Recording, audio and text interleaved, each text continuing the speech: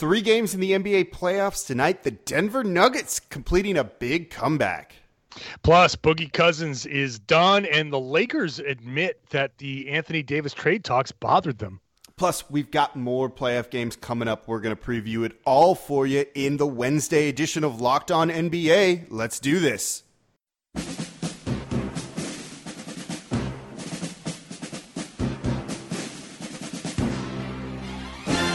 You are Locked On the NBA, part of the Locked On Podcast Network.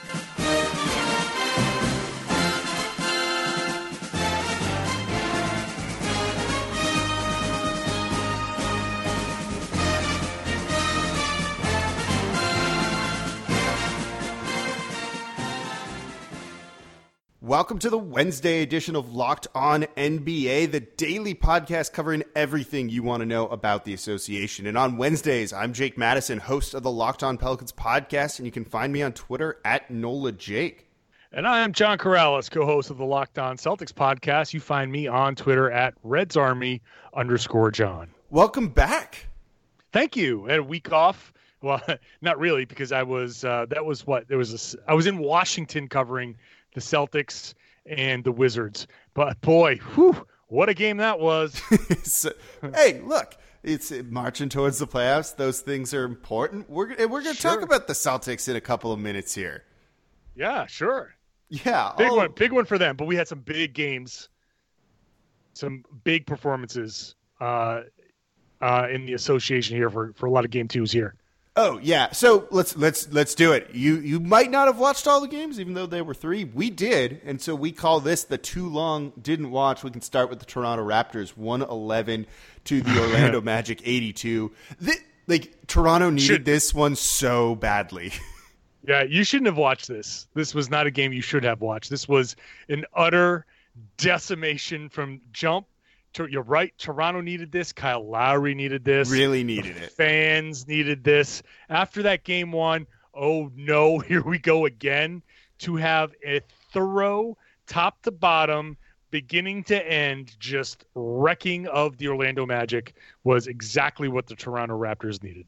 Yeah, and this is what we kind of expected from them going into the playoffs. You had Kawhi Leonard with 37 points on 22 shots. I think he had 17 in the third and just was all over the place. 4 rebounds, 4 assists, and 2 steals as well. Kyle Lowry bouncing back, 22 points from him on the night after 0 in game 1. You had Ibaka hitting a 3 for him. You had Danny Green kind of defending and flying around. Marc Gasol doing just enough.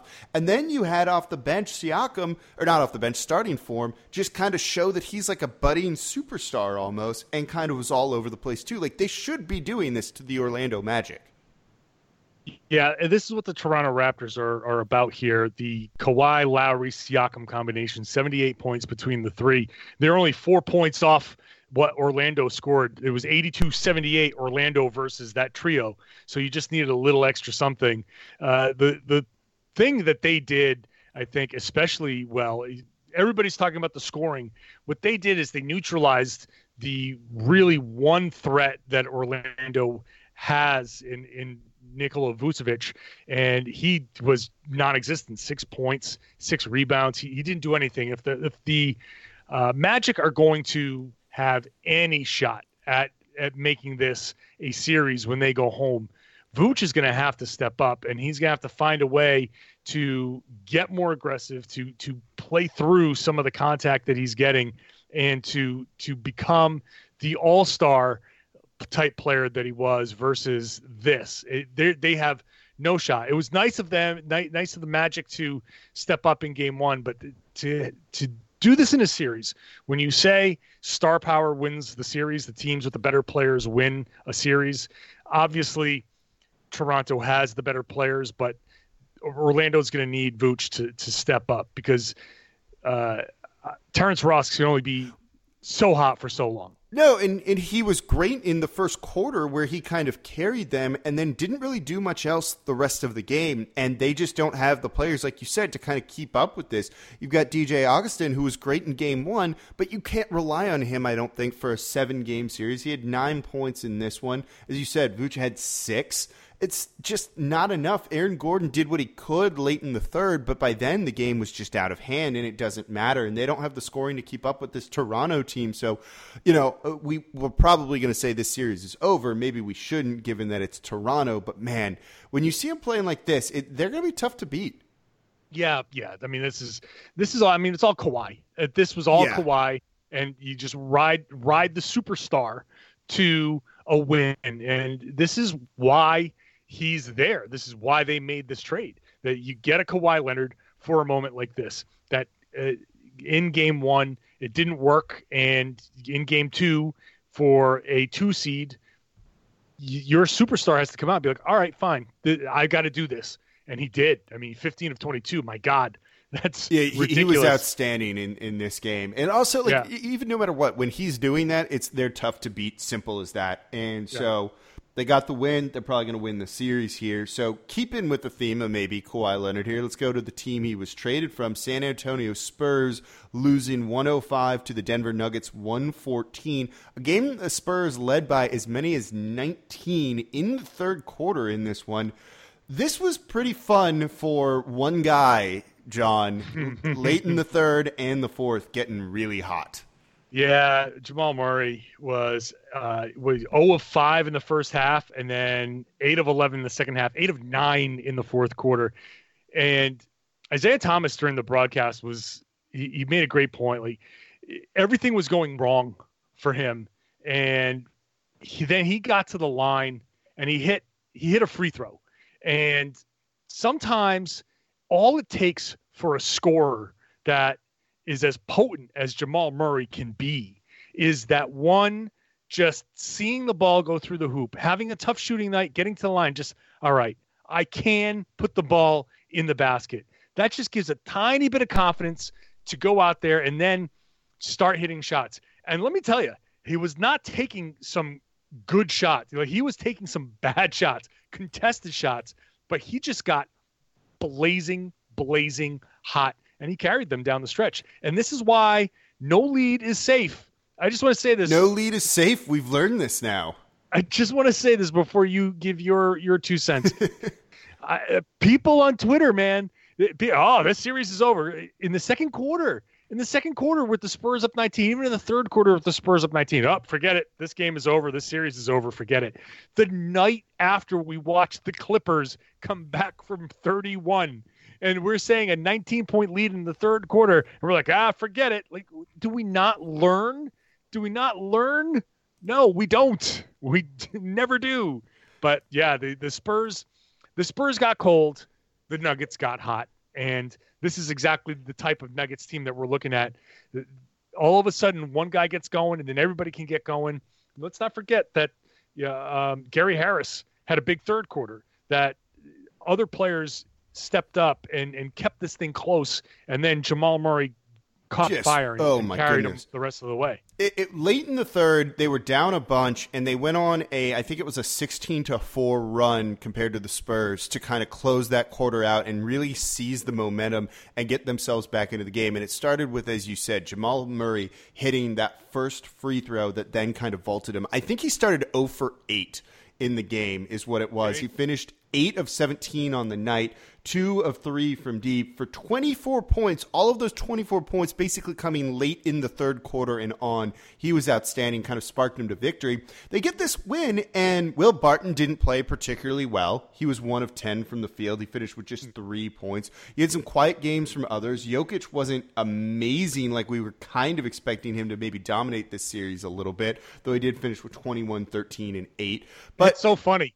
I'm sorry to interrupt you. He had 21, 13, and 8. And he was quiet in this one. And I agree. I agree with everything you just said. He didn't look like he was dominant at all.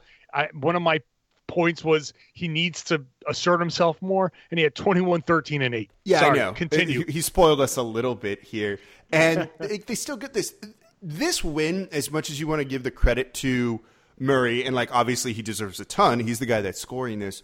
Malone, their head coach, Mike Malone, deserves a world of credit in this one. He was talking about after the game how he just, normally in this situation when you have a guy playing that poorly, you might want to sit him down for a little bit in a playoff game when you're trying to avoid going down 0-2. And he stuck with him. And he said he went up to him and said, basically, you're in your head. He said, you're thinking the world's ending on every single one of these shot attempts. I love you. Just go and play, and I trust you. And it worked. And that's how they won this game. That is amazing coaching, in my opinion, because it goes so against what you would expect. Here, it's so – I agree completely. Murray's 21 years old. He's such a young guy, and he's right. Malone's right. Like, he was in his head. Yep.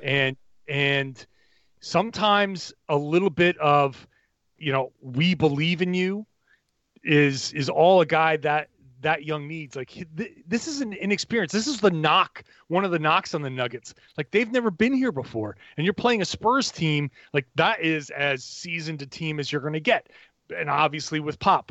So to have a guy like Murray just feeling that pressure, feeling that tenseness in his shoulders, and really thinking too much about what's happening out there, instead of just saying, all right, I'm a shooter, I'm going to go shoot. Shooter shoot, scorer score, and that's what he is. And that was awesome. And I want to say that, give him credit, Malone, that he said that before the game. Like, they're coming off the bench with guys who were in the G League last year. And the Spurs are coming off the bench with Rudy Gay, Patty Mills, Marco Bellinelli, who aren't like world beaters, but experienced guys who understand the moment and can thrive in those moments. So this is a young team, and it's not about the Nuggets winning a championship this year. And maybe they were overperforming this year and outperforming their expectations. So it's still important to understand that in a situation where in the playoffs where you might normally say, he's not doing it, bench him. It's a little bit different for the Nuggets. And sticking with the guy in this moment, maybe not exactly the coaching move you would do to win this series, like under normal circumstances.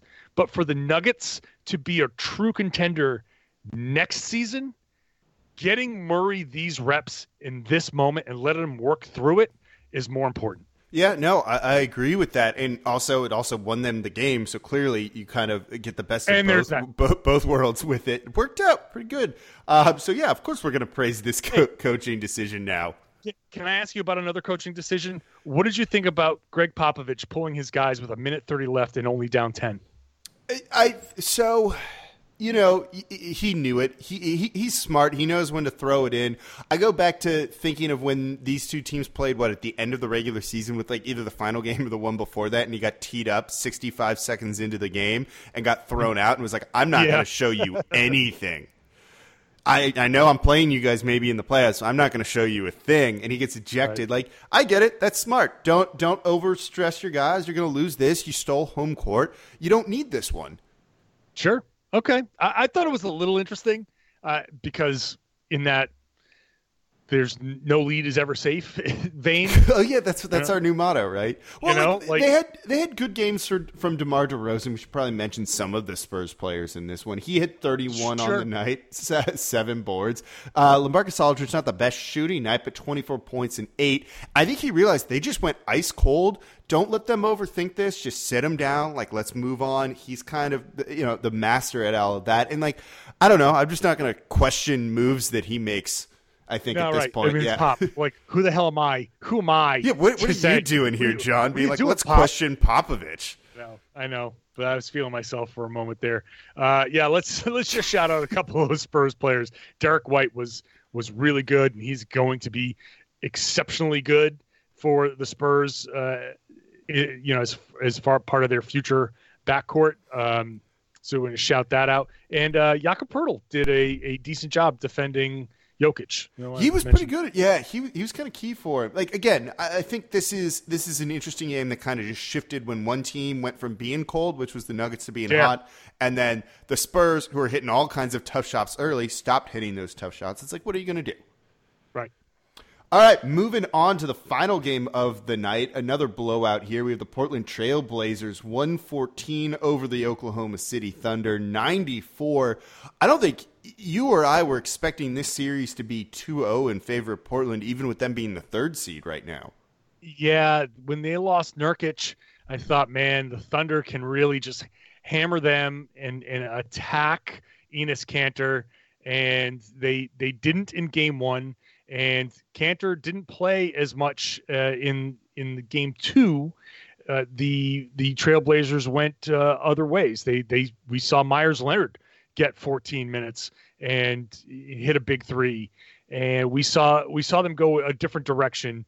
So it was some of the things that we thought were going to happen didn't, and that's why you play the games, right, Jake? Yeah. No, I mean, also this one is. It's Dame time, which is apparently from tip-off now, and he was ready to play to start. He started a little bit slowly, and C.J. McCollum kind of carried him through the first quarter, and just the Thunder had no answer for that. Lillard finished with 29 points on the night on 21 shots. He was 4 of 8 from deep. You had C.J. McCollum with 33 points on the night on 22 shots. He was 3 of 7 from deep. When they're doing that, it's pretty tough to win a game against them, and they've kind of solved a little bit of this Oklahoma City defense.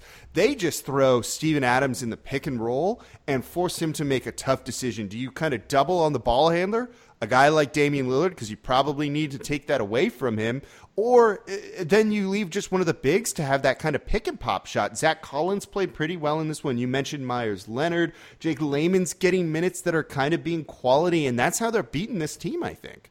Yeah. I think Damian Lillard being able to handle the pressure a little bit better than he did in last year's playoffs is showing itself in this particular series. He's not shying away from those double teams. I think he's inviting those and playing off of them and being able to pass out of those and set his teammates up a little bit better than he has in the past, which shows with the 6 assists tonight. It's and that's an important thing. Like Dame is. This is like you said, Dame time, but not just this game, the playoffs. This is the time where everybody around the league that doesn't really watch West Coast games and Trailblazer games all year goes, oh, this is what people are talking about. But this year, especially, I think Lillard is growing to be an even better player, and this is why he's being looked at as a first team All NBA guard or second team All NBA guard, and why he's able to carry the Trailblazers, just doing those little extra things that he couldn't quite do last year, on top of the elite shot making, which he's known for. Yeah, it also helps when the Thunder shoot barely over 40% in a game, too, and Russell Westbrook goes 5 for 20 from the field for just 14 points. Did get the assist numbers, 11 there, 9 rebounds, too, but he was blowing wide open layups at times, not open layups, or airballing shots, too, and just not getting back on defense. He didn't seem like he was fully in this one, and it kind of compounds on itself, so he misses the shot on the offensive end, then gave up. I think it was Lillard hit a 3 for the and 1 3 because they had to throw someone on him last second to not let him get the open shot. That kind of compounds on itself. Jeremy Grant had a game to forget in this one. He was 1 of 7 for just 5 points. I think really the main guy who showed up was Paul George, whose shoulder, by the way, looks pretty good now. 27 points on the night, 8 rebounds. He did that little shoulder move, which is like, oh no, is it bothering him? And then you kind of smirked and you're like, oh, he's just showing off that he's healthy now. We'll see. It looks like I know it's kinesio tape, but it looks like it's duct tape and it's holding it all together. I wouldn't be surprised if whenever they're eliminated a week later, you hear Paul George has gone in for shoulder surgery to clean out whatever he's dealing with. But he's gutting through it. The only thing is it is affecting his 3-point shooting. And without that, they have no chance.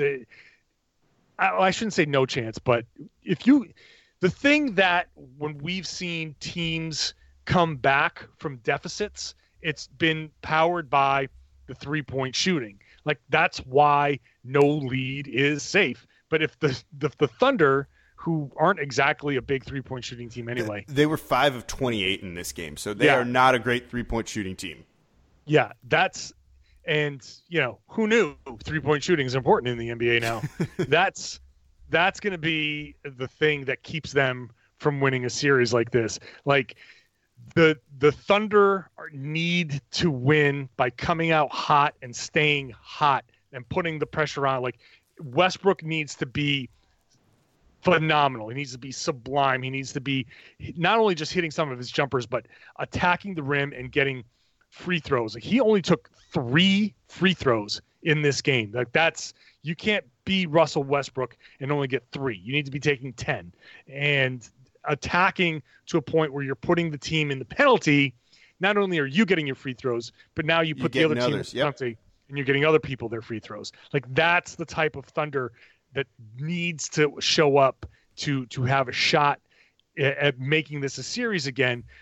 If you can't shoot your way back from a deficit, then you're toast. Like, that's it. Like, I believe the Thunder could go up 20, and I still have faith that the Trailblazers could shoot themselves back into it. I don't have faith that the Thunder, once they're down 20 in like the second or third quarter, can shoot their way back into it. No, that's fair, particularly when you see kind of Portland really figuring out this defense too. And so even if they're already up, they're probably going to keep adding to that because you're not really going to stop them from scoring, as we saw with them putting up 114 in this one. So that's the too long didn't watch for the night's worth of playoff games here in the NBA. We're going to talk some Lakers. We're going to preview the games coming up in a minute. But if you want to keep up with everything going on around the association, best way to do that is to subscribe to the Locked On NBA podcast through the brand new Himalaya podcast app. There are too many podcasts out there. That is the truth. And Himalaya has personally curated playlists with a very smart algorithm that's going to give you the right type of recommended comment to help you sort through all of that, find the things that you want to listen to. They're putting in brand new features almost every single day. So make sure to download the Himalaya podcast app and subscribe to the Locked On NBA podcast. So big news coming out from that Warriors blown lead, not the blown lead, but the DeMarcus Cousins injury. And this kind of sucks. DeMarcus Cousins out indefinitely now with a torn quad in his left leg. I think it was also the tendon. I might be wrong about that. This is, look, being the Pelicans guy here, this is just rough to hear and see that he's going through another one of these injuries after what happened so recently to him. Yeah, again, he works his way back to get to the playoffs. He plays basically a game and not even a half. Yeah, not a half. And that was his first time ever playing playoff minutes. Yeah, it sucks, and that's a tough injury. I have actually suffered that injury, the torn quad. It is not fun. It takes a long time to come back from. It's possible if they get to the finals, if it's just the quad, that maybe he could make the tail end of an NBA final. I don't think that's going to be the case. It's a tough injury. But the good news is it's not like a ruptured tendon. It's nowhere near as serious as the Achilles. So while it is disappointing for him, I don't think he goes into the offseason with more injury questions. I don't think this is a summer of, oh my God, can Boogie recover? Like, he'll be fine. Like, by mid-July, he'll be, out there playing 5-on-5 again. I don't think with any issue. Yeah, no, and exactly. And he's played all right for Golden State. He's had some moments. He's also had some moments where he hasn't looked particularly good.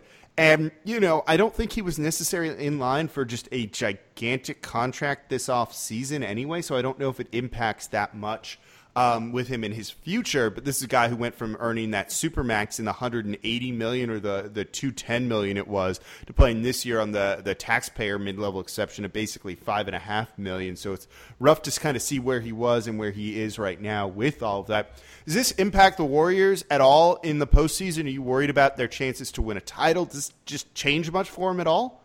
I mean, it changes a little bit for them, but I don't think if this is the one injury, like the one guy that they can, for I guess, afford to lose. Yeah, I think that's a fair way to put it. Like he's kind of been the luxury for him, right? Like they got Andrew Bogut, and they're not going to play Andrew Bogut a ton of minutes, but Bogut's been fairly effective. But really, the best lineups for the Warriors have not included Cousins at all. You're better off throwing out your Kevon Looney lineup before a Cousins lineup. Like you want to play fast and with a ton of motion when you're the Warriors, and not with Boogie posting up and bogging things down. So there was already talk of should the Warriors limit Cousins,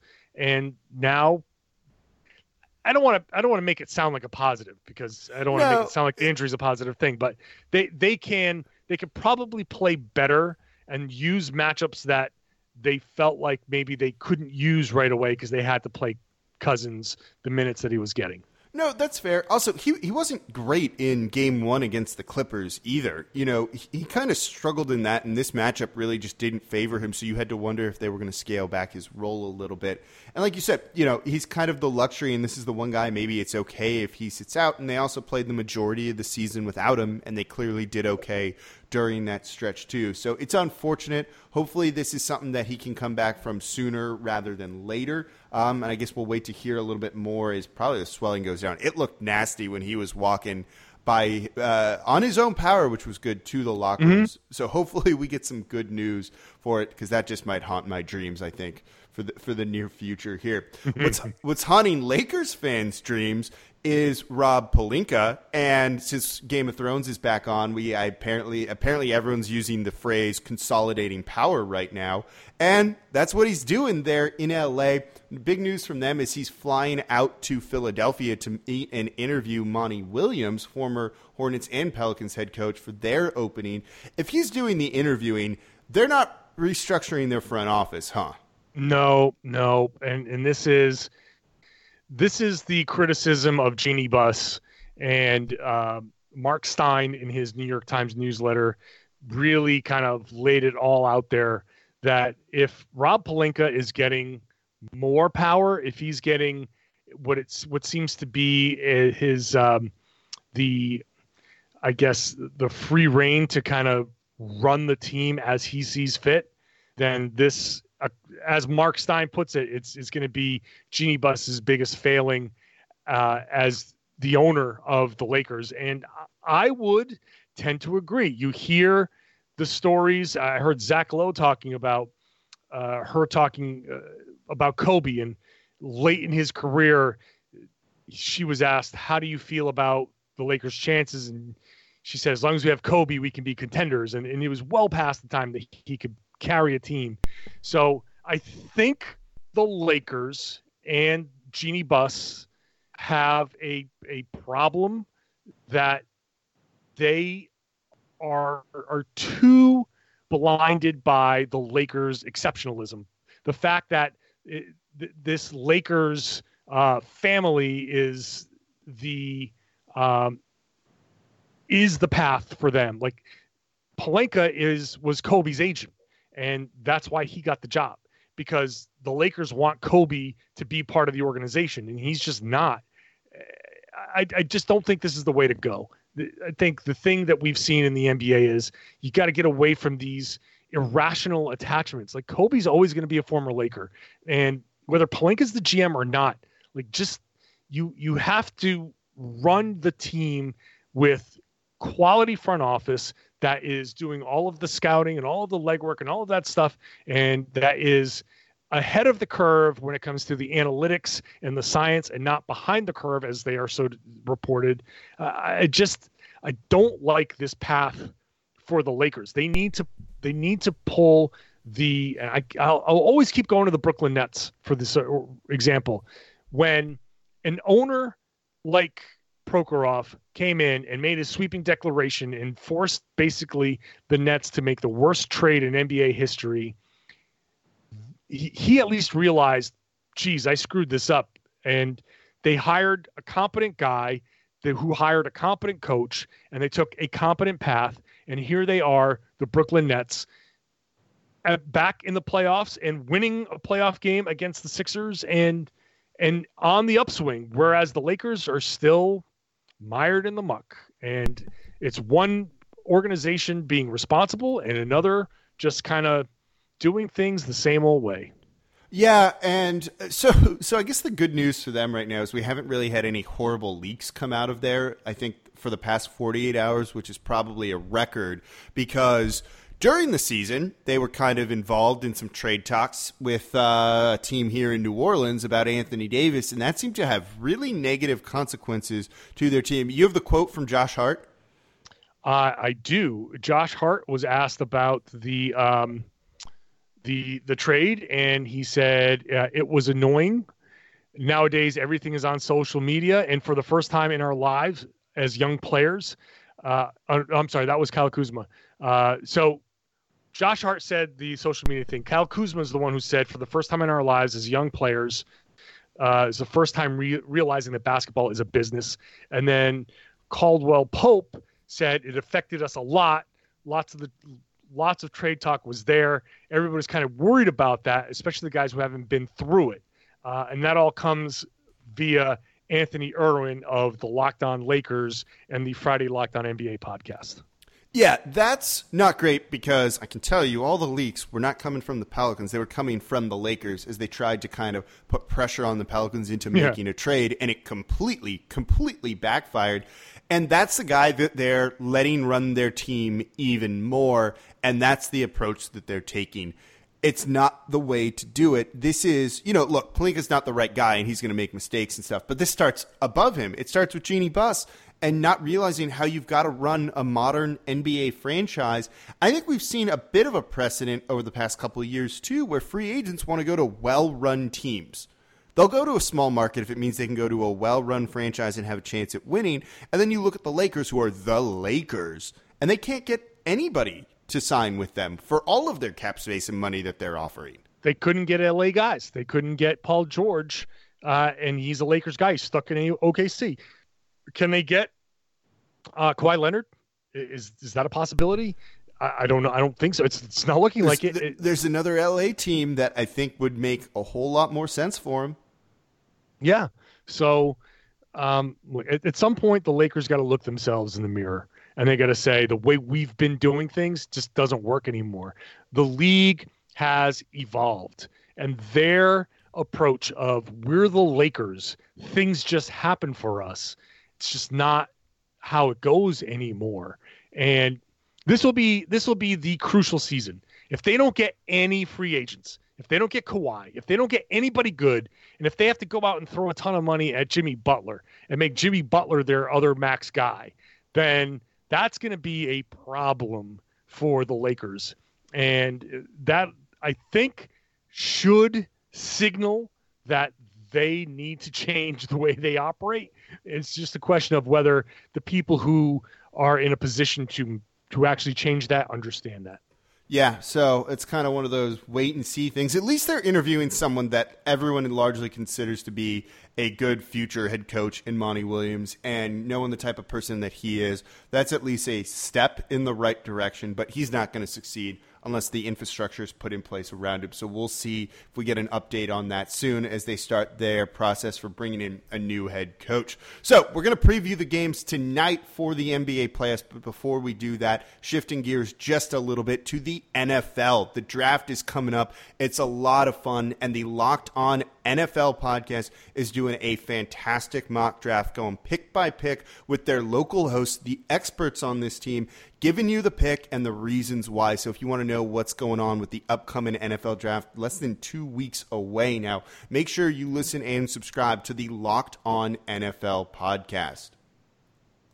All right, John, 3 games tonight, starting with the Indiana Pacers and the Boston Celtics. I'm going to let you take this preview here. The series is over. No, it's the question for the Indiana Pacers is, can they score? How can they score? What are they going to do to get points on the board? They've had trouble with that. There's no go-to guy. Bojan Bogdanovic has been that guy, but the Celtics have done a good job of limiting him. They really negated most of his effectiveness in game 1.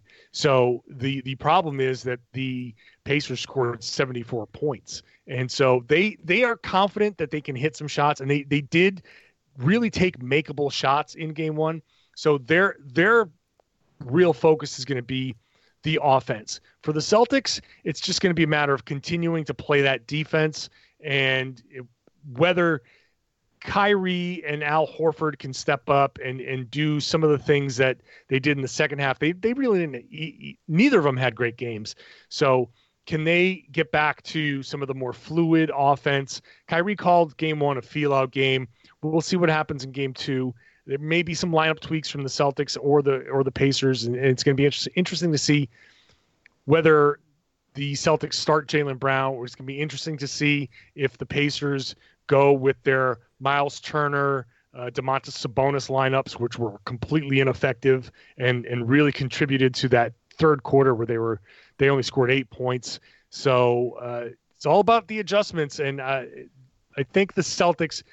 This is going to come down to the Celtics have Kyrie, they have Al, and if Gordon Hayward, Jaylen Brown, Jason Tatum, Marcus Morris, who had a big first game 1, if any one of those other guys can step up, I just don't know how the Pacers are going to combat that, but we'll see. That's the storyline going into game 2. That was pretty good. So other game on the night, another one coming up is Detroit versus Milwaukee with no Blake. Series over? Yeah. That one is over. That one's over. I hate to say it because I don't want to call anything, but you just get an appreciation for how much Blake Griffin means to that team's success. Like, who carries that team? They don't have it. No, and look, they know they're not going to win this series anyway. There's no point in him trying to tough it out and play through any pain that might hurt them long term, because they still are trying to at least build for next season a little bit. But this one, largely over. It's going to be Milwaukee going up 2-0. Simple as that. And yeah, they're done there. The final game of the night, the late game on TNT, the Utah Jazz taking on the Houston Rockets. Utah kind of run out of the building in the first game. They've got to find a way to make Rudy Gobert effective defensively, because this is just not the right matchup for him, or they need to take him out and kind of figure out how else to run a lineup, because he does not defend well on the perimeter, and the Rockets are happy to play all over the perimeter. And, I think this is just a tough one for him. It's like a math issue. You have the Rockets that shoot threes, you have Utah that doesn't, and sometimes it's as simple as that. Once again, a defensive player of the year candidate, maybe the guy who's going to win, is a big traditional center who can get schemed out of games. This was always going to be the problem. And it's the thing that sticks in my side, because in the regular season, Gobert can be so effective. But in a matchup like this, in a series like this, you can game plan him out.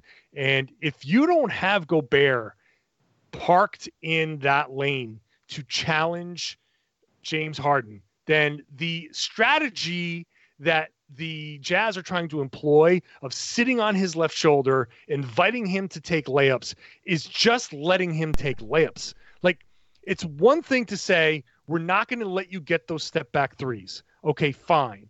But when he drives to the rim, somebody's got to be there to challenge him. And he can't just get the looks that he got. It was like a layup line. It was just too easy. I get the strategy. It's a unique strategy for a uniquely devastating shot, but you can't just let him take layups. So the Jazz need to figure out some way, somehow, to change. And again, another lineup tweak. You need to find a way to keep Gobert around the paint and challenge the drives from Harden, and to do it in a way that when you challenge, he's just not going to flip a little lob to Clint Capella. Like, they just got to find that's the key to the series. That's it. Which is tough to do for any team in the league, to be fair. Either he's going to drive and score, like you said, he gets that easy lob to Capella, or he's hitting those step-back threes. It's a very tough to defend. Look, I think this game will be a little bit closer than the 32-point blowout it was in Game 1. Also, the Utah Jazz had, I think, something like 18, there it is, turnovers in this game compared to 10 for the Houston Rockets. You're going to lose that. The Rockets took 95 shots. The Jazz took 77. They're not winning any game if there's a disparity anywhere near that.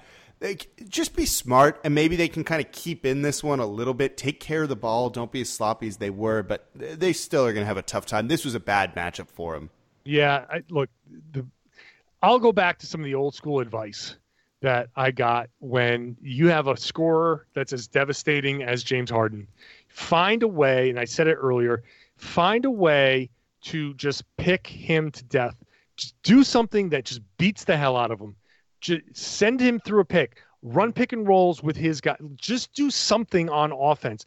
Defend him with your offense and wear him down. So keep the game close, beat him up, hit him with picks, even if you have to take some fouls. And I know foul trouble is an issue, but you gotta trust these guys that they're not going to foul out. But do something offensively, run a game plan that actually forces Harden to either A, go through the picks, or B, stand around defensively and give up those easy buckets. But do something offensively that you can guard Harden by wearing him out. So when it comes down to the fourth quarter, he doesn't have the juice that he has, that he's had in the past. And maybe he settles for certain things and he's not as devastating a driver or shooter. Yeah, and I mean, they got to do something, and, what they were doing in Game 1 didn't work, so if they want to try and even the series or at least just keep it closer, that's going to be the way they're going to have to go about it. So, we've got you set for the games tonight. That's going to do it for the Wednesday edition of Locked On NBA. As always on Wednesdays, I'm Jake Madison, host of the Locked On Pelicans podcast. You can find me on Twitter. It's @NolaJake. And I'm John Karalis. I am the co-host of the Locked On Celtics podcast on Twitter. I am RedsArmy_John. Thank you all for listening. We'll be back with you all next week.